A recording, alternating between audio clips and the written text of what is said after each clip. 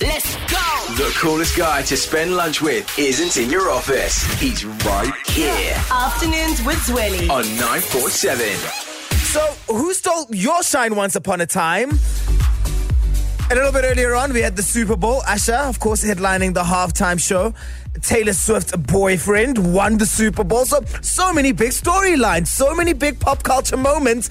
However, it was not those two that were the center of attention. It was Beyoncé, because she announced an album right after Usher's Super Bowl performance.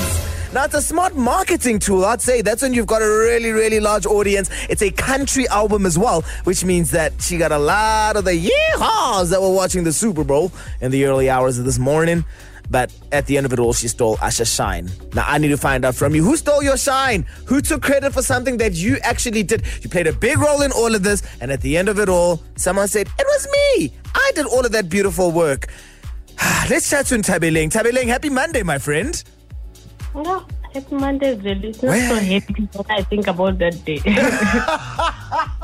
I love your first reaction. You're just like, yo, happy Monday for what? John Tabeleng Boo. For why now? What did they do to you when you sound like you're so sweet, my sister?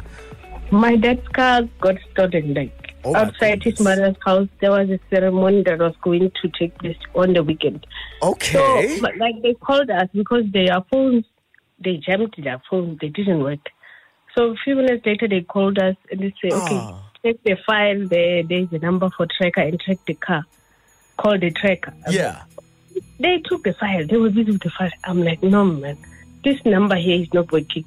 I took my phone, Google the company, got a different number.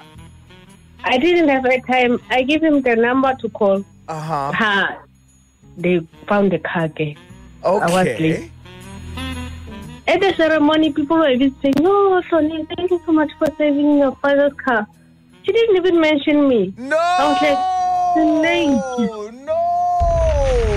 After all the work that you had it done. ruined my whole weekend. That weekend was ruined. I was like, I'm on I'm the one who have actually saved that stupid car. Like, now I was... Now it's even a stupid car, Tabeleng. You are so upset at all of this. You are just like, how long ago did this happen? Because I can hear that my girl is holding a grudge. I'm from 5 years ago. Oh my goodness. It's your 6 years. Can't. I was really talking about these people. I have something that I can't forget. I can't forget that thing. That guy messed with my mind that day. Tabeleng, it has been over half a decade, my sister. We need to heal. We need to let go. We need to forget about all of that, because the important thing is that they found the car. But you're sounding like they shouldn't even have found that car, Evile. They should have just left it if this was what was going to happen at the end of the day. But now the day was about him. It was everybody saying, it's fine, but it's fine. Oh my goodness, I'm so sorry. I can't even imagine when you know you've done something. Now everyone is celebrating someone else and you have to sit there and pretend that everything is okay. Oh my goodness. Listen, I hope that one day you get your flowers and that people stop treating you this badly, all right?